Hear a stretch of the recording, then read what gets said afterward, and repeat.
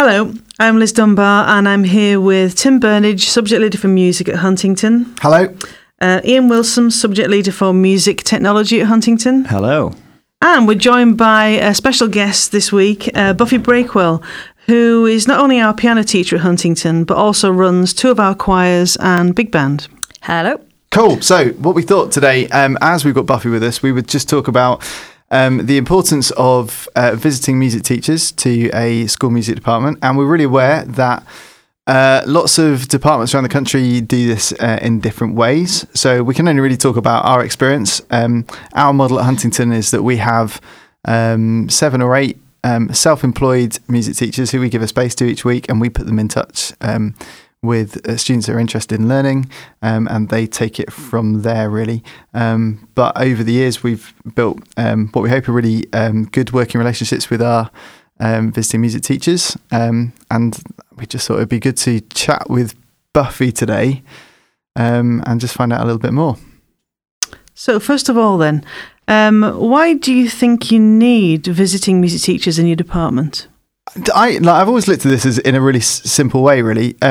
We're here to educate people in music, and one of the biggest ways that we can do that is by introducing kids to instruments, and I don't play all the instruments. So I can't teach anybody how to play a French horn or a trombone or a piccolo or anything that I don't play. So we obviously need some expertise in to do that. And the variety is really important because we want to offer as many kids as many opportunities to learn instruments and as many different instruments as possible.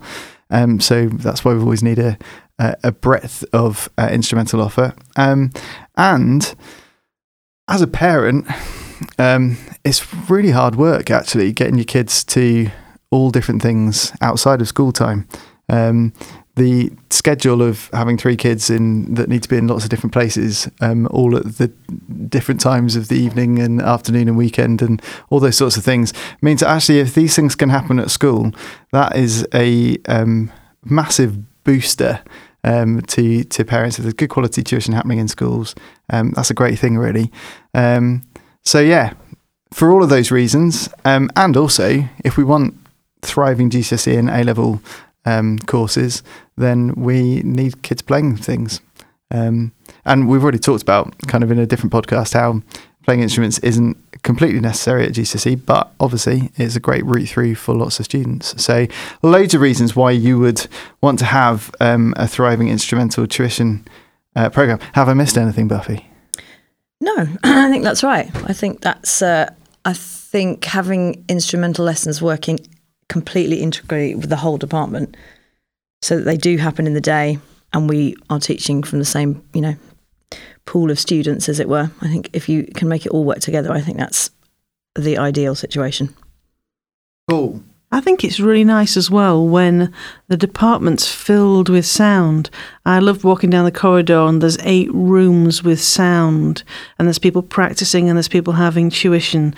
And it's really nice to be able to, even students who you're teaching music to in the classroom, you hear them in an instrumental lesson or a vocal lesson and you hear and see them in a different light.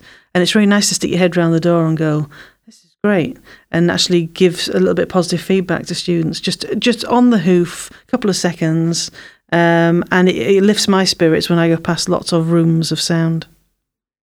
So in a very, very busy, energetic music department, how do you make sure that you're looking after your visiting music teachers? What can you do to make sure that they're firing on all cylinders?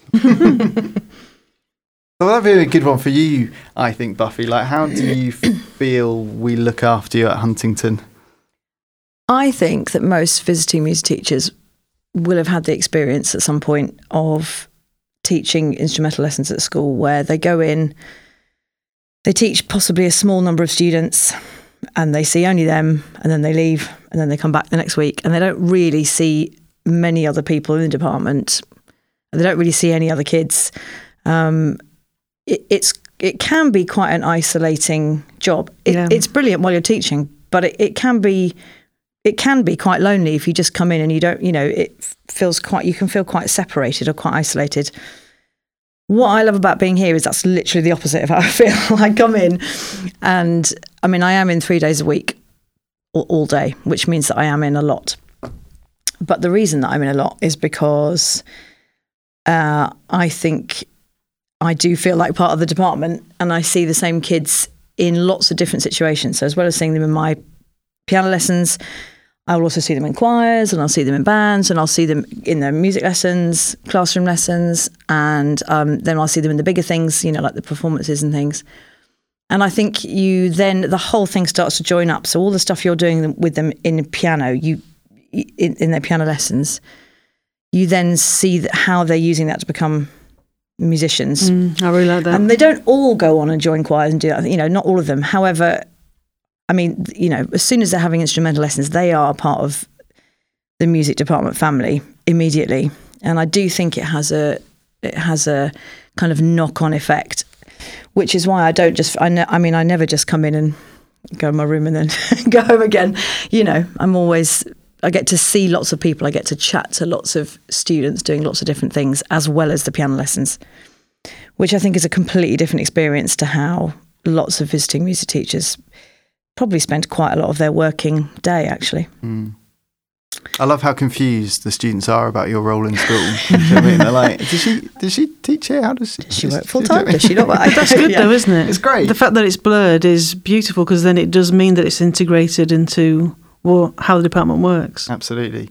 And my view has always been, we're, I guess in lots of ways, we're a relatively big kind of music department. There's 4 teachers that work here, but I've always just thought actually one way that we can expand our team is just by taking the other music teachers that work here and making them feel a part of what we do. So, we often talk about the team being kind of 11 or 12 people, because these are all the people that are educating kind of our students in music throughout the week. So the more we can talk, the more we can communicate, the better the service we can offer. I think it's nice to have that.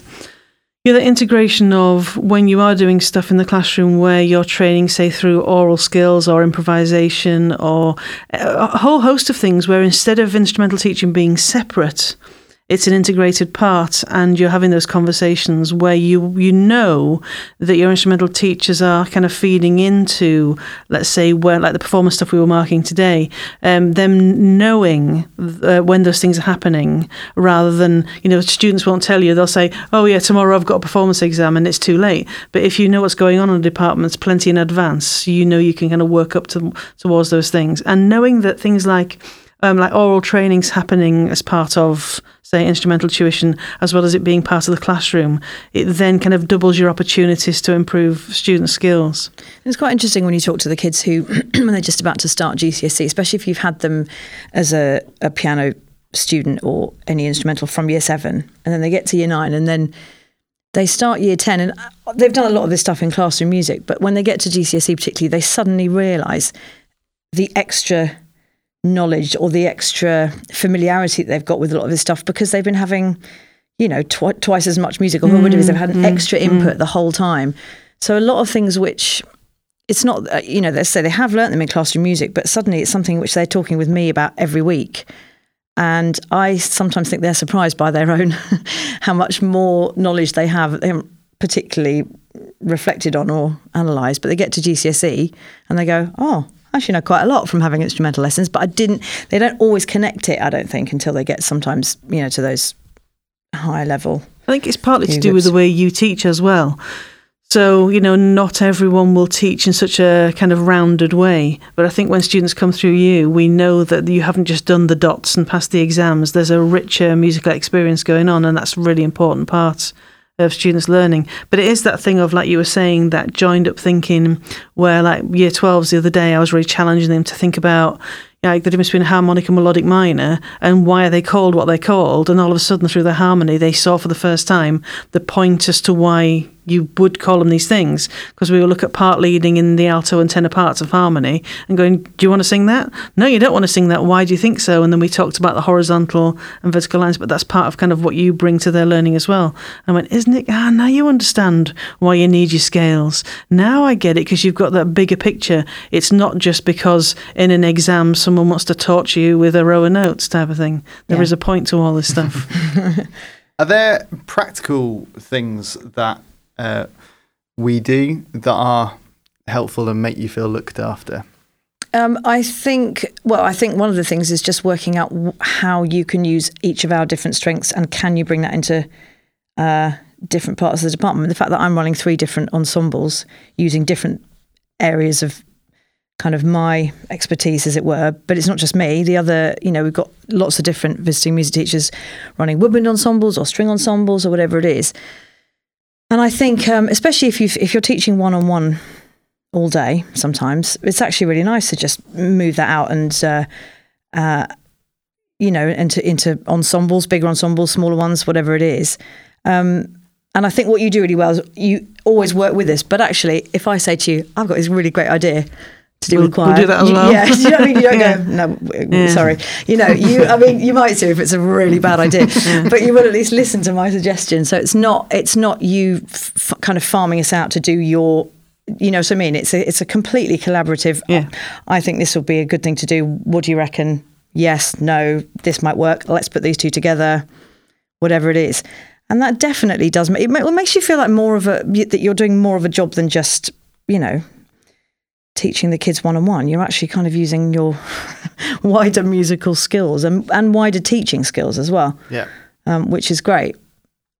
I love it. I find that talking to instrumental teachers as well will just lift me during the day, because if we're all in our classrooms, we might not get to see each other that much, but if you can just have another conversation with another musician, it will really commonly just lift how you're feeling about things, and hearing somebody else's perspective on various bits and pieces. Well, a couple of years ago I was in the position where I was the only music teacher up here on a Thursday afternoon. So I had the whole department to myself, apart from one of the visiting music teachers was in, and it was always really nice to know, actually, if I do start throwing up or something kind of like that, actually there's somebody local. Do you know what I mean? If something goes wrong, collapse in the corner. Sorry for that. But actually it's nice just to know there's someone nearby. Do you know what I mean? But yeah. Can I tell you something which I think that you do really well here, which I'm not sure always happens, is that you are really active in seeking out kids who might want instrumental lessons but may not know they want instrumental lessons, by which I mean you will come to me and say, I've got this student in this class who I think has got real potential.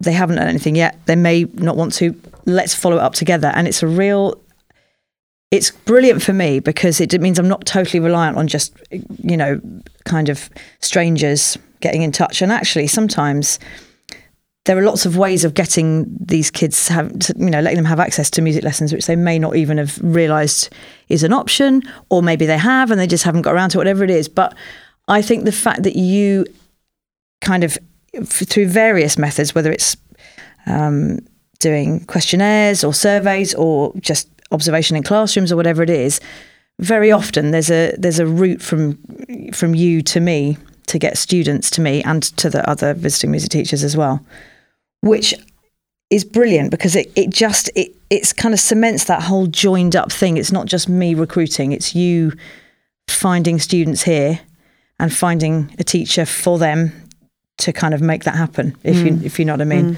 Sometimes we'll even bring them to your door, won't we? I mean, literally.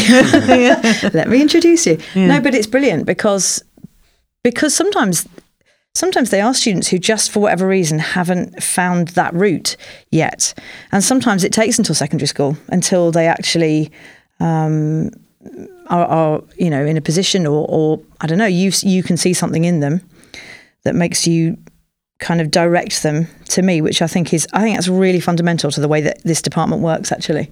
Well, I've always sort of worked along the principle that I imagine there's more people that would learn an instrument if somebody gave them the opportunity to do so. Do you know what I mean? So one of the things we do is we ask regularly. Do you know what I mean? And I also think there's really useful things like the fact that you're one of the York Music Hub approved tutors is really helpful, because that means actually for students where there's affordability issues, sometimes we can get bursaries through them. We sometimes find students with interest who have EHCPs or pupil premium students, and we use funding for them as well, which is a kind of brought more students to you in the past. But that's always really gratifying when they come on, and it's wonderful. Like we always reckon the visiting music teachers are some of our top recruiters for GCSE. Do you know what I mean? Which massively helps out. Do you know what I mean? So, and you see that as well with students that will stay with you. So you can teach a student for 7 years, and that tells you an awful lot about the quality of what's going on as well, and that students are making progress and parents are really happy. Well, I think as well, I mean, I've just said about the ensemble stuff, but of course the flip side of that is that I get the most brilliant job of seeing these kids, sometimes from 11 to 18. I mean, one-on-one, once a week. I mean, that's just amazing. You don't get that opportunity that often. And sometimes they might go from, I don't know, grade 1 to grade 8. Sometimes they go to grade 4. Sometimes they don't do any grades at all. But you see them change and grow and all that stuff. And lots of them do go on and do GCSE and A-level, and some of them don't. But it's absolutely brilliant to just get that kind of connection with them every week. And the fact is, if they come, if they continue to come for music lessons, you know that they are getting something out of it, which either feeds into what they're doing in their other subjects, music, whatever, or it doesn't. And that's absolutely great too, because that means that they're finding something outside of the other stuff that's going on. That means they still want to come up and spend half an hour, 45 minutes, whatever it is a week, just thinking about and learning about and just enjoying and immersing themselves in music. Either way, win-win. Mm-hmm. Awesome. Right, well, thank you, Buffy, for joining us on this week's podcast. And thank you for listening, if indeed you are. You can find our full series on all major streaming sites. And, of course, you can find out more at our home, which is huntschoolmusic.com. Speak to you next time. Goodbye. Bye-bye. Bye-bye.